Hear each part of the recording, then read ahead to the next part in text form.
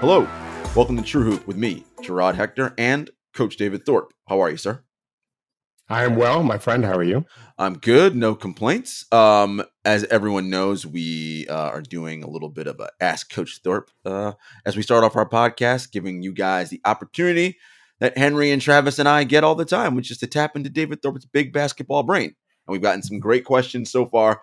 So for those of you that want to continue asking questions, please do so. For those of you that haven't, it is TrueHoop, TrueHoop, at truehoop.com. And we will filter through those questions and we will ask David to weigh in. So one of the things that, David, that you talk about, and this question's from our listener, Gino, who's been listening to us for a long time, is the idea of royal jelly. And you talk about it often in context of, players and what they specifically need to thrive and flourish and turn into, for lack of a better term, queens, right? In this setting, right? To be the best versions of themselves. And Gino's wondering, how could that work in a team setting for the entire team? And he looked at it from the standpoint of egalitarian offenses like the Denver Nuggets, like the old San Antonio Spurs, versus heliocentric offenses like what Luka does in Dallas and what Harden used to do in Houston. And he's wondering if a player just stands in the corner and his only job is to shoot and never move, there aren't going to be any reference points for this player to dribble, make advanced reads, all that sort of thing. And he asked, is that evaluation that player hold if they have not been able to see maybe there are other parts of their games that could flourish? Right. So first of all, great question. And hadn't been asked something like that before. It stands to reason that what you're running schematically can make a difference. To remind everyone, royal jelly is a term that exists in science, in bee colonies. In the hive, all larvae are genetically the same, and none of them are able to produce eggs. The bees feed some larvae royal jelly, they call it. The bees don't call it that. The scientists don't call it that a long time ago. And as well as they give them larger space in the hive, which I think is also a really important point. The cells that those larvae in are bigger than the average bee cell. And then those bees become queens, which can lay eggs and propagate the species. So I came up with this simple idea that's my job, in a sense, is to feed my players and my wife and my children royal jelly and help them flourish. So I do think, first of all, we have to look at the bigger picture. On a court, you've got offense is just one part of the game. Mm-hmm. We can call it there's two parts of the game. Rebounding is baked in offense and defense. And so if you're mostly standing in the corner, but you're rebounding and setting great screens, making great cuts, adding something to the chemistry, as I say to every young player, impacting wins by helping to win possessions. That allowance of that helps you grow. It gives you confidence, breathes spirit into you. And that's not anything we should be ignoring. It's a valuable thing. So I think as a specific example, I was speaking to a rookie for the Mavericks, Max Prosper, whom I know. I saw him in LA, and I actually worked him out a little bit and said to him some of the stuff that I would have you do, you can't do this year. Mm-hmm. Like those early pull-up threes off the dribble are going to get you a quick hook when you miss, because you're going to miss. Everyone misses. But one day maybe. And so that's what teams need to do as well. So to the questioner's point, the teams that allow that earlier on, if the player is willing to put in the work and get the reps in, study film and all that stuff, there's a better chance that player will grow those areas faster. But there's no reason to think that playing with Luka or James means you can't develop into a winning player. You just won't be as necessarily complete as maybe someone in the more egalitarian offense.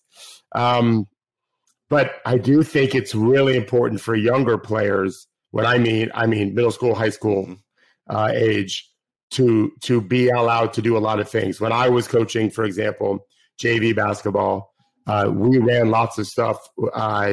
I called it the circle offense. I literally created an offense called the circle offense, where everyone was out, 5 out, everyone was running in a kind of completing circles, small circles, big circles.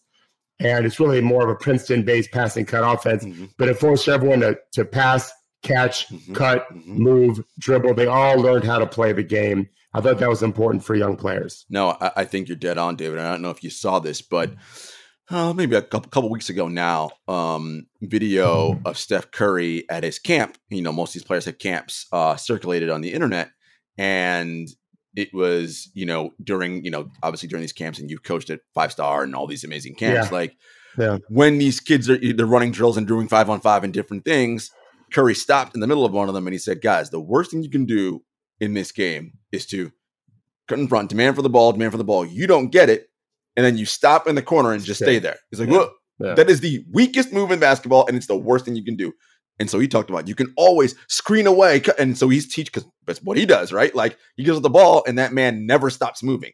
So he got all his players to understand the importance of doing that, right? And when you're a defender or your team on defense, that's crazy when I've got multiple things happening behind me with cutting and screening, and I got the guy in front of me I got to worry about as well, right? It creates confusion and chaos for the defenders, and it's so important for players to understand. Yeah, I think that we can forget how incredibly unique guys like AI and Harden are as talents. I joke my son rarely puts a shirt on, but if I look like him, maybe I wouldn't either. As many athletes at that age, I didn't wear all those shirts when I was 22. Right. I do now. I'm 58 years old. Harden and Iverson, you can stand around in a 5-man offense and still have a very, very efficient offense because Harden better than Iverson probably because he's a better shooter. Those guys are just so unique. That doesn't mean it's good strategy, generally speaking. And so this is where we have issues with AAU basketball, for example. I hope it's fair to hope that what Steph is saying trickles down into the hearts and minds of both players and their coaches. That we need. I watched a play yesterday before we came on the air, and on my computer something happened. We couldn't do our show, but I watched a nice little action, some pin downs, ghost screens, that kind of thing, to create a shot. This was in Europe for a 3. And it's something you would never see in AAU basketball. I shouldn't say never, almost never. We have a lot of standing around. And it's too bad because I do think the game is about movement. I wrote my book, Basketball's Jazz, and named it that for a reason. It's not a solo act.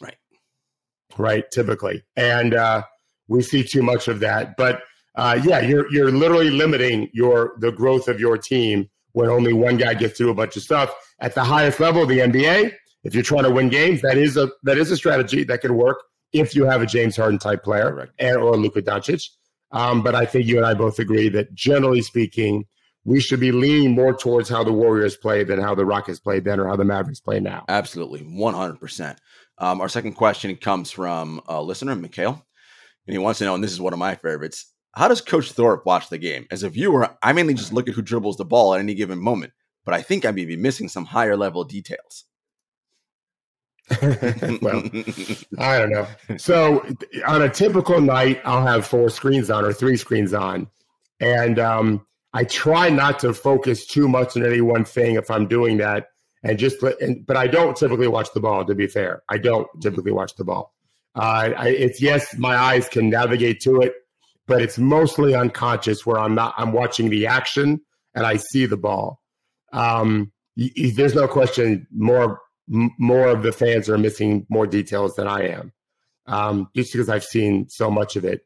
If you drive to work every day the same way for 10 years, like you don't have to pay attention to much and you see everything still, when I'm focused on one game and I've really got to take some notes, that kind of thing, I will often lock in on a player that doesn't have the ball in his hands, and sometimes defensively, sometimes offensively. And just because of my age and experience, I still kind of see all 10 guys running around. But I also like to rewind. So I try to tape anything I'm watching pretty much. With DirecTV, it makes it very easy. And so if a play is pretty cool and I'm not quite sure how to get open, I just rewind it to make sure I saw it. And I definitely miss sometimes. Or I saw 2 guys or 3 guys or 4 guys. The 5th guy did something. Oh, wow, look at that. To your point you said earlier about Curry, sometimes one player makes a cut that drags just a step from a defender towards Curry, and then everything flows from there, and that's how they got the shot 7 seconds later. I like seeing that kind of stuff too. And then the same thing defensively. When a defender really stones a drive, it's easy to see. When it looks like the defender maybe got beat, but the offensive player stopped, it's often because of something helper was doing. I like to see that. Yeah, no, it's really cool. And one of the things that David does also is watch on Synergy, which I do as well. And because my basketball brain does not process as fast as David's, I have to often watch in like quarter speed. So I can be like, how the hell did that happen? And I can see those points you mentioned where, the defender took half a beat of a step one way. Yeah. That's all the offense needs. So then you see how this is how the players open on the backside just because of that one thing. Mikhail's question is a little bit deeper. He asks, so given all that, how do you know if a player is an empty stats player? And conversely, how do you know if a player is doing something well that doesn't show up in the box score? Well, I do like looking at metrics. I do think that's why we have them. I don't think they always tell the story that maybe Henry and data people would argue with me. And what I mean by that is not necessarily the static story as much as where can this player go? You know, all rookies, every rookie but Walker Kessler made their team worse this year. They're not all going to be bad players. And our job, and Henry loves to remind me of this, is to figure it out. He wants me to figure it out now. The data says he sucks, but Paolo's not going to suck. Right.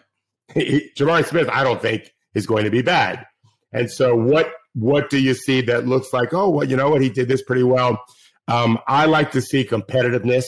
That's why I hate these pickup games. And whether it's 5-on-5, 2 teams playing in August or just 10 dudes, you won't see many challenges anywhere. You won't see a lot of going over the top of screens because it's hard to do that. Yeah.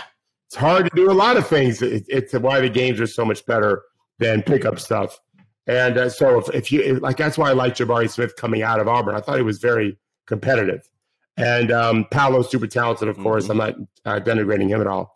But yeah, I like to look at those kinds of things. And the empty stats can happen. I think too often we criticize the high production player when his team is bad and forget to recognize, the rest of his team sucks.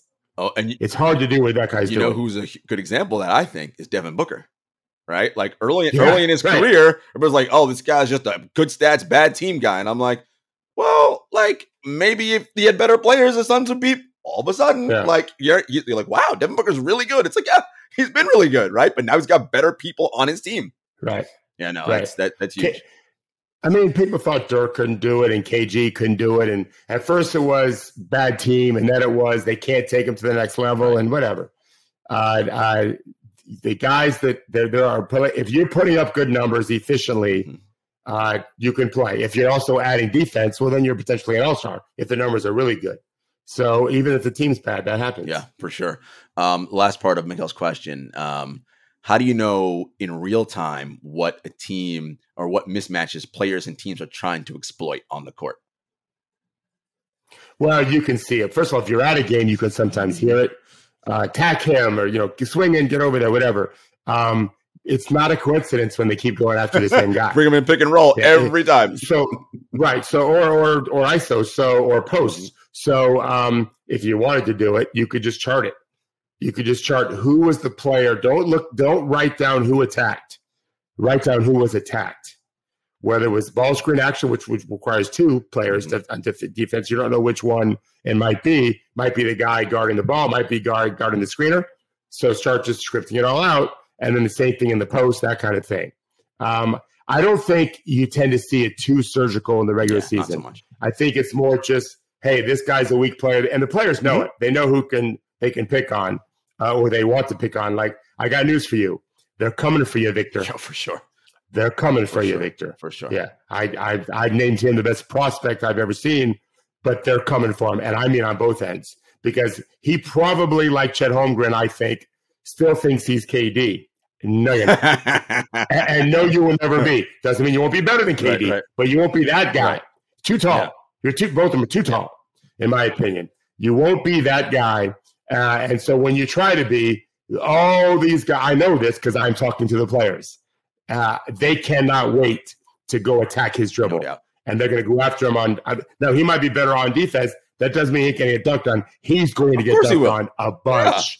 Yeah. Right. Because he's competitive, which is why nobody who tries to block shots is not going to get dunked on. That's how that works. Also, David, you mentioned a point. He has a target on him because not anything that he's done, but because of the hype surrounding him. And players hear that and they feel some kind of way about that. And they're like, oh, you think this guy's the next whatever? I'll show you who's the next whatever, so-and-so. Have I not told you the story? I had to have told you this story about Greg Oden's second preseason game against the Kings. I don't think so. Maybe it might have been their first game, his rookie season.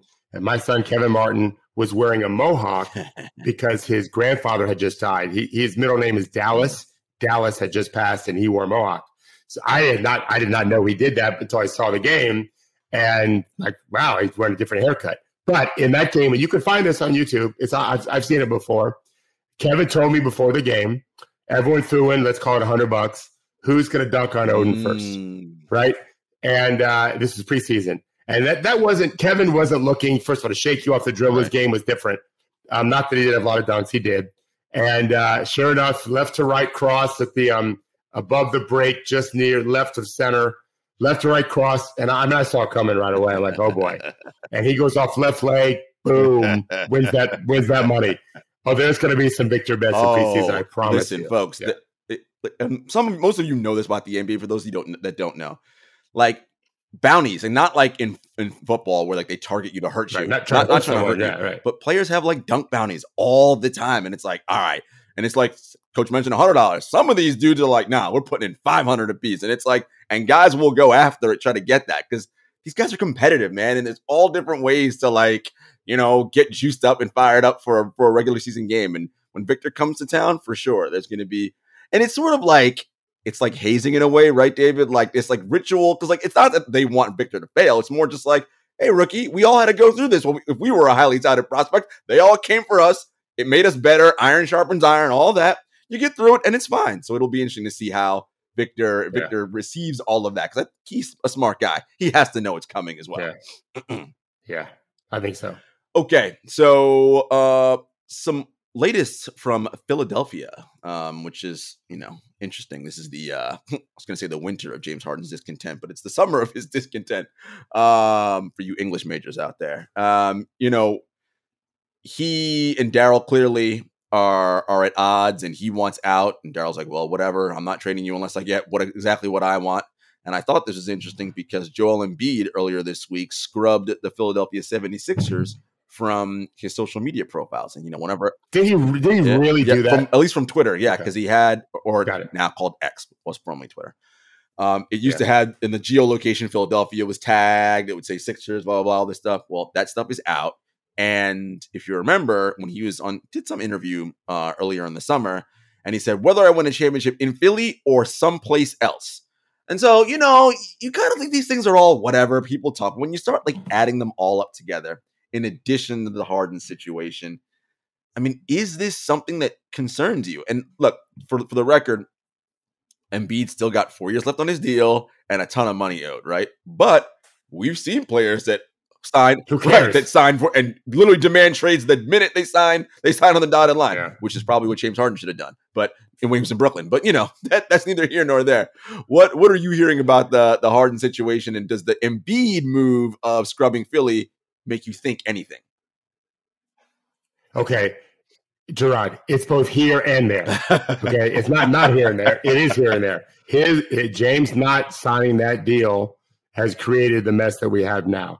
And so first, let me go backwards to Harden a little bit because it's going to lead into Embiid. I think I messed up in my article yesterday. I definitely messed up, and I named Adrian Griffin head coach of Toronto. Head coach when I saw Darko there every day. But I connect Adrian to Toronto in my mind, and I'm a stupid old man. So luckily Travis or someone caught him. We fixed it right away. But I made a mistake, I think. I believe I wrote in the article that he'll never play for Daryl. Harden will never play for the Sixers while Daryl's there. I think I'm wrong. I have not sourced this.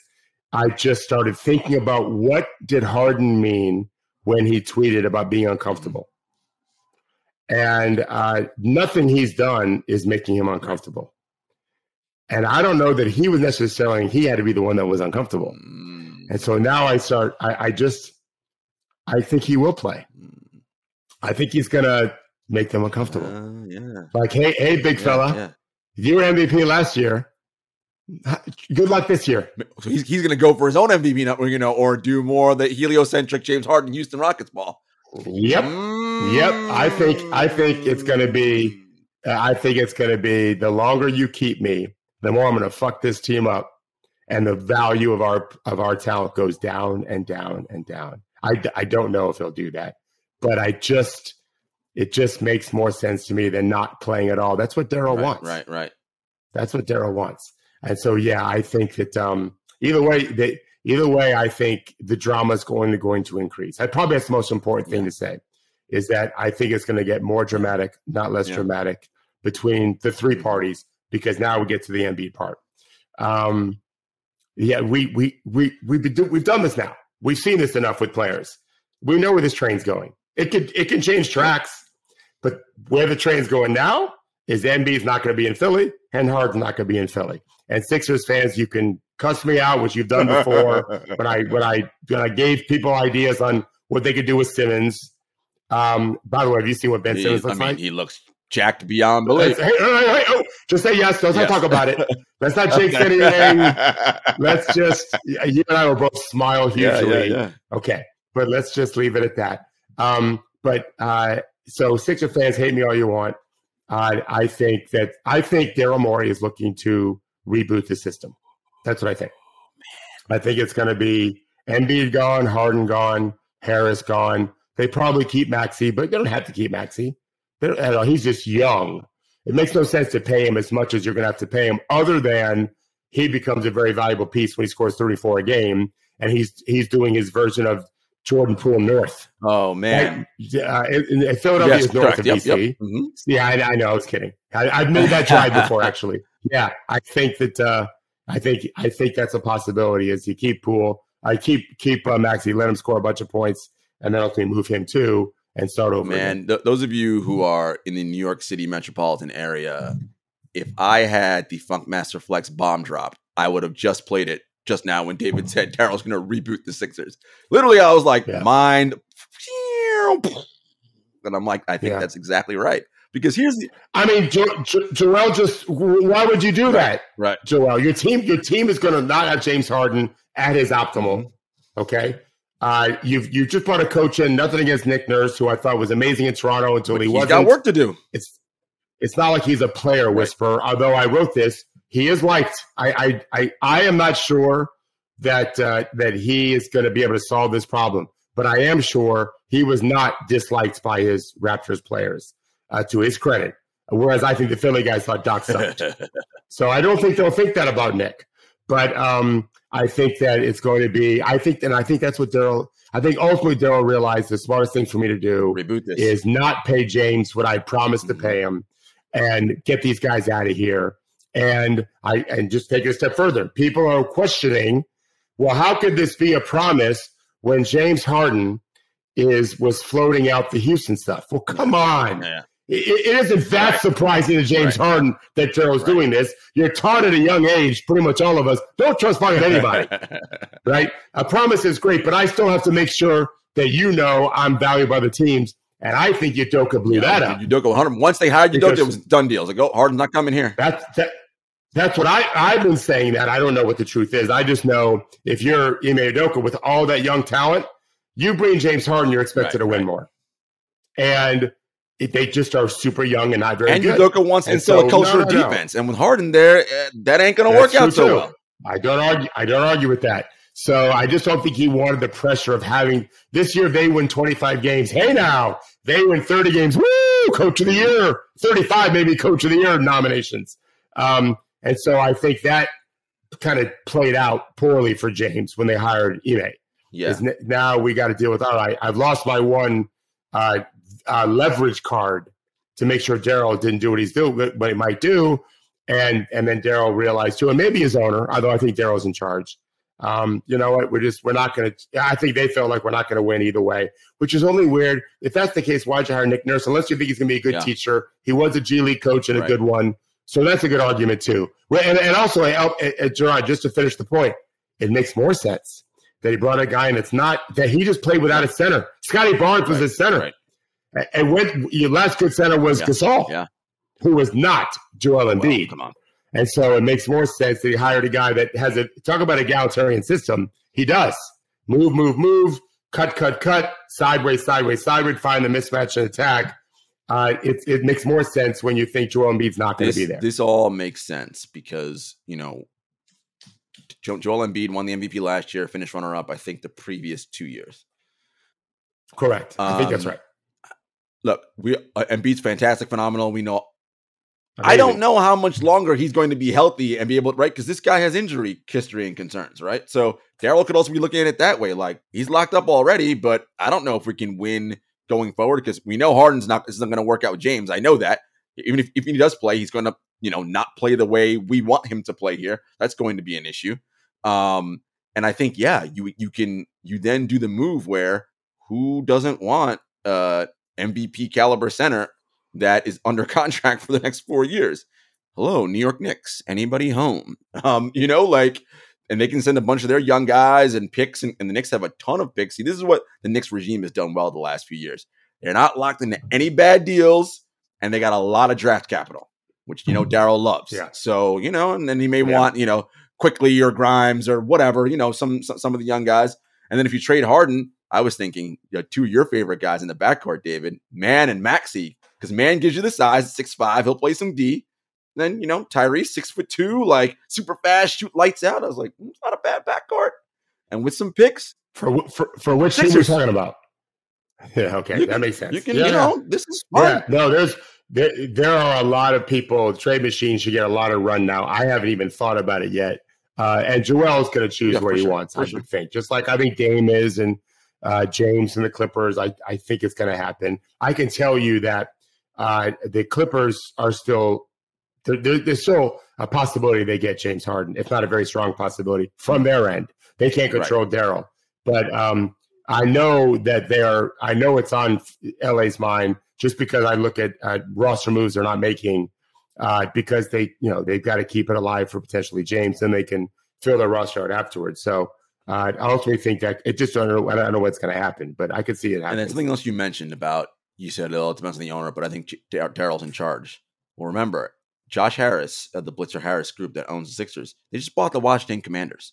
So he's going to have his interest sort of diverted in a lot of different ways right now. And I think the reason he got Morey as his president of basketball operations with Brown as the CEO, who used to be the guy in Houston, I think that's actually the power structure as running things. They may have to just be like, hey, Josh, we're doing X.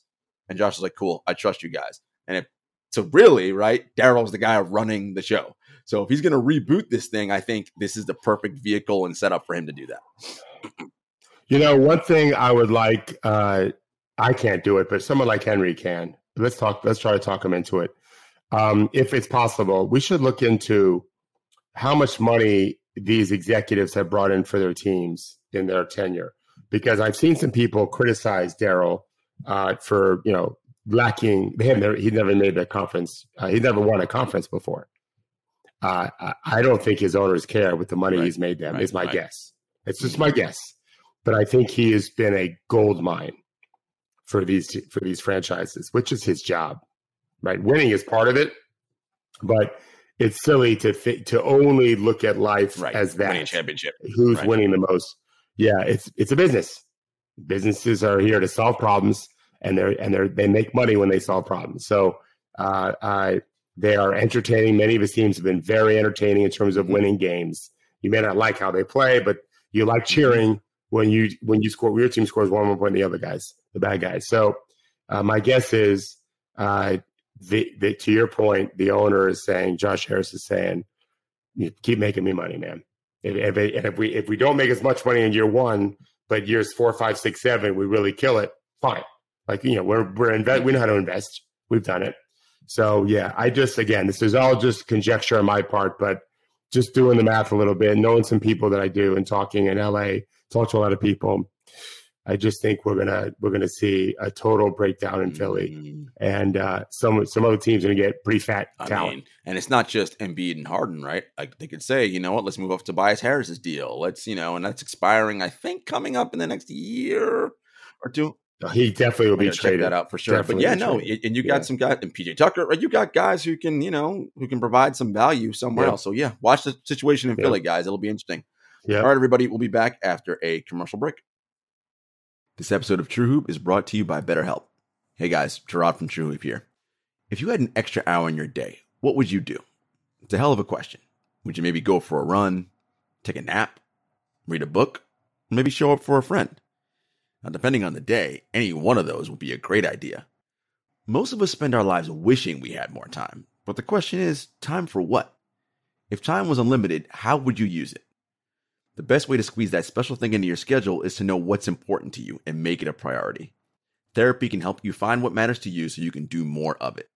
Now, I've been open in the past with you guys about this. I see a personal therapist as well as a couples therapist for my partner and I, and both are extremely helpful in developing positive coping skills and learning how to set boundaries. Therapy empowers you to be the best version of yourself. If you're thinking of starting therapy, give BetterHelp a try. It's entirely online, designed to be convenient, flexible, and suited to your schedule. Just fill out a brief questionnaire to get matched with a licensed therapist, and you can switch therapists at any time for no additional charge. Learn to make time for what makes you happy with BetterHelp. Visit BetterHelp.com/TrueHoop today to get 10% off your first month. That's BetterHelp, HELP.com/TrueHoop. All right, David. The internet always goes crazy over videos of pros playing pickup. And I love when David talks about it because he essentially throws cold water on it. And it's funny because it's not like, David loves basketball, whatever, but it's hilarious because you'll come in so excited about something and he's like, who cares? This doesn't mean anything. And it's just like, wah, wah. You're saying I'm a David Downer. a little bit, but you're a David realist. You're like, look, this is what matters. This is what does it. Anyway, video of some 5-on-5 and the runs made it out, and apparently at a recent run, Chet and KD were playing on opposite teams, and edited video made its way all over where they basically say, look, these guys are going at it like head to head, blah blah blah. And I was like, oh, I can't wait to hear what David has to say about this.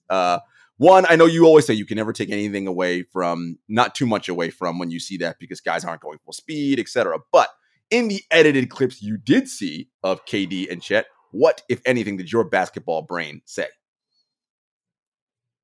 Well, if I could see the whole game and I saw Chet scoring efficiently one-on-one over KD, I think that's valuable.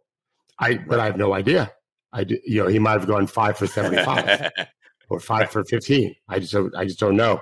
But I don't think anyone's ever questioned. I've never questioned Chet's talent. His body is a concern, and his willingness to play the right way early in his career is a fair concern of mine. But if he can score one-on-one against some skinny dudes, that's good. Can he score against bigger guys? Maybe. We'll have to see about that. I know this. I doubt I thought he looked effective in the clips that we saw that he made. I doubt that the only thing he's doing is playing pickup. I'm sure he's training with that all the time against the air. And those are nice reference points. Durant is tall. I don't think Durant competed on the ground, which is where you should really compete against Chet, make him uncomfortable with his dribble. KD, there was nothing different there. Yeah, that's the office for him. Normal right? Summer stuff. Yeah, and again, it's highlights. Yeah. I've told you, we're starting this new business where we're helping players get college scholarships. We send out highlight clips with statistics. So, you may see 5 of 5 from 3, and okay, but he's shooting 40% from 3 on the year, which means he's missing 6 of 10. He's not making every one, but at least we can compare the two. But then we always send the real film. We won't help a player if we don't have real film. Because the team, we're not trying to get college coaches fired. So here's what we think. Get interested. Here's full game tape. Why we think this guy can help you win games, whatever. And so there's a reason for that. Everyone looks good in a highlight reel. Yes, that's the whole point of a highlight reel, right? It's like, even if you're a broadcaster and you're making a highlight reel of yourself, it's all your best moments. And that's Oh, That's what it is, that's right? interesting. You're not going to put the ones where you flub the line or that's not. No, you put the best Right. of your stuff together. What I would love to see one of those. I've helped the guy who now is a well-known broadcaster. Rich Hollenberg. He's the Tampa Rays studio host, and he does college basketball for ESPN all year.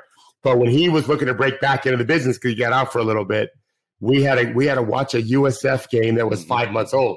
We went to an old studio, taped the game, and I was the color commentator. So I've seen that, but I've never seen the highlight reel. What is the highlight reel? Bang! What do they do? All their fun catchphrase, alliterations, all the fun point statement. Yeah, it's because again, you want to show I'm engaging and entertaining. I can hold an audience, right? Because you're sending this to producers, right? The same idea as a coach. Can this dude do things, right? That's what when you're looking at, and can you do stuff? Is really the question. Okay, I see stuff, but now I need much larger context. What is the context of the stuff I see you doing, right? And so that's just the name of the game. But yeah, everybody does it. So years ago, Dick Vitale had a Dipsy Dude, sure. And they were like, they were like, this guy is hilarious, and this is gonna work. It's just that's the name of the game. You got to generate interest. Yeah, I love that. I love that. One of the things I love about off season is players. I mean, it happens during the season too, but players are on podcasts, they're talking, they're saying all kinds of interesting things. So one of the players that I enjoy, Michael Porter Jr. of the Denver Nuggets, he was on a podcast, and the host asked him, "Have you seen these internet memes they've made of you?" And I had to look at this, Dave, because I thought it was a hilarious name of Michael Never Swing the Rock Porter Jr. And I was like, that is some funny shit. And he's like, and Michael MPJ in the interview is like, I mean, no, I've seen those. And he's like, okay, truth be told, like, I know, like, he was like, I never swing the rock, but like, when I'm out there, like, I don't see contests. Like, when someone swings the ball to me, I'm like, oh, this is looking good. He's like, it's only after when I see film, I'm like, damn, I can't believe I shot that. That dude was actually contesting. And I would love to know your POV as a coach, right? Talking to these guys and these players. And you could see how someone like MPJ at 6'10", and he said, humbly, I am one of the best three-point shooters in the league, which is a factual statement, right? Like, he's a 40% three-point shooter. Guys like him, Katie, these big, tall dudes who shoot well, they probably don't see contests, right? Even though there is a contest. So you've got two kinds of nicknames three kinds. One is just an extension of the name or a shortened version of the name, right? One is a description of a personality or like a hometown. There's something about him. And then there's the ironic ones, which I happen to like, the huge, gigantic winners would get called Tiny, that kind of thing. Yeah. We had a friend I was in college who was very heavy, and his nickname was Big, B-I-G, Big. And I guess he went away for a summer, came back, had lost some weight. My brother Mike said, oh, we got to call you Medium now. That's very funny. But it's a funny nickname. I don't think anyone's calling him that. The truth is that he's locked in on the rim. And maybe Victor and Chet and some of those guys could get him to reconsider. We teach early high-hand contests for a reason. Early high-hand contests. We're trying to get you to think. But he's sick, like you said, he's 6'10" with a high release. I don't think there's a problem with that. Yeah, I get it. You want to, the whole point of contesting is not to block it. That's when you foul. That's what these guys are making the mistake all the time. Stop fouling three-point shooters. We're playing basketball. You're trying to get them to think about you.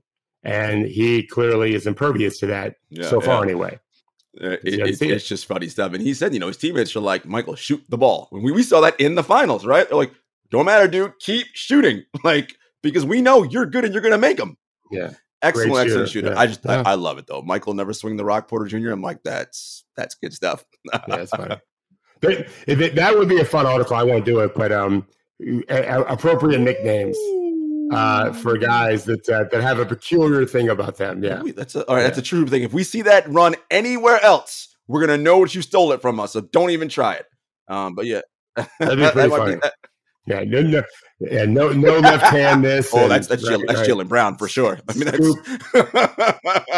right. No left hand, Jalen. Right. Guy that loves to scoop. We can also do ironic ones. Yeah. That'd be funny stuff. On our last show, you talked about the Netflix series Quarterback, which features Kirk Cousins, Patrick Mahomes. Is there a third or just those two?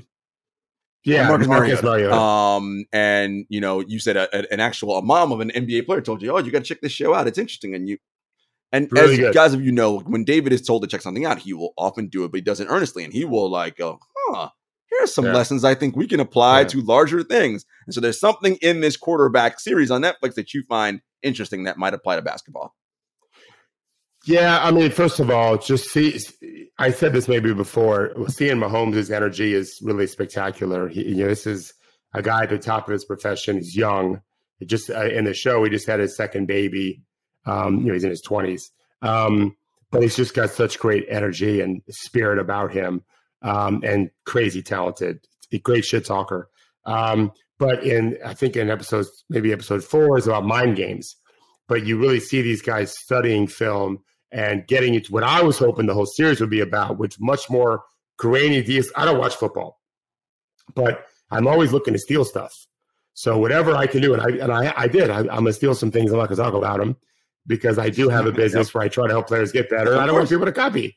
So, but it did make me think to what you and Henry always talk about, 2 games a week. That's it. Our guys could study a lot more and understand the other team a lot more, and also counters to how they're going to defend me and vice versa a lot more if we just let them. They get bigger brains, not smaller brains, by being able to study more and prepare better, like we see in the postseason. Except the postseason comes with dead legs. Imagine being able to do that all year because our legs aren't dead and we're only playing 2 games a week.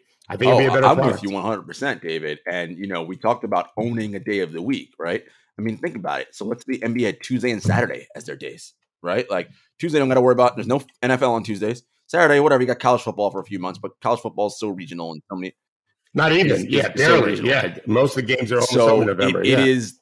Look, we have a long way, and we talked about this on the future of the NBA series. There's so much to go there. But I love it, so I'm 100% in on that. Real quick before we go, the NBA released its complete poorly. They released it poorly because I'm trying to download schedules into my laptop, and only one has worked so far. For some reason, I can see all the Pacers games. I've got one Charlotte game, maybe one Wizards game that's not playing the Pacers in Miami.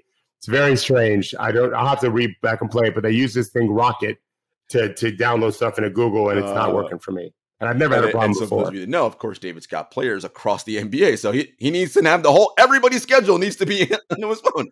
Yeah, but I'm also any game that we might want to talk about. As I study it, I want to add it just so it's in my calendar. Really, it's just for my wife because we have in our house above on the wall of our kitchen, our breakfast table, a huge monthly calendar.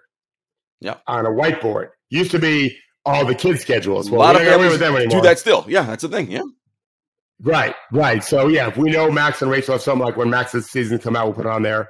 And so she'll have all the things that we do, but also she'll have my game schedule each night. She'll just have the block. Do I have any games and what night am I taking off? And so I first have to figure it out, then I give it to her so we can map out our plan for the month. Yeah. And so I can't. Right now, it's not working. NBA, come on, do better. Dave and Chrissy got to plan their life. A couple of things stuck out to me. Opening night is always, fun. So ring night when the Nuggets get their rings and the Lakers are going to be in the locker room fuming because they got swept in the conference finals. What's that going to make them play better? Blah, blah, blah. All that. So we'll see. Suns Warriors, which will be a nice sort of potential playoff series matchup early. Yeah. So that is KD getting back to Golden State again, playing in front of those fans. A couple of things also of interest to me. The first time the Spurs and Thunder play, because I like Chet and Victor, two huge. Everyone knows I love 7-footers, so huge aliens going at it will be fun. Warriors and Grizzlies on MLK Day, always fun. The first time Jordan Poole goes back to Golden State, and when Draymond goes to Washington, always interesting. Grizzlies Lakers, always interesting. And the first time Dylan Brooks comes back to Memphis as a visitor. So, those are just right off the top of my head things that looking interesting to see what's going on there. But ultimately, I'm excited the season's going to be here soon. But before that, David, we have FIBA World Cup. So we're definitely going to be looking a little bit at that. It starts the 25th. Yep, starts next week. So we'll look to see Team USA, how they're doing and watch some plays on some other teams. I know I talked about it on Monday, but Santi Aldama, I'll be watching him in Spain, see if he can do some things, especially because if he is and he can shoot threes as a stretch 4, well, that means now you put Jaren at the 5, and that's your small lineup, right? And you can really do some things. So I'm excited to see what he does internationally and if he can translate that into the NBA. All right, folks, have a great weekend, and we will see you on Monday.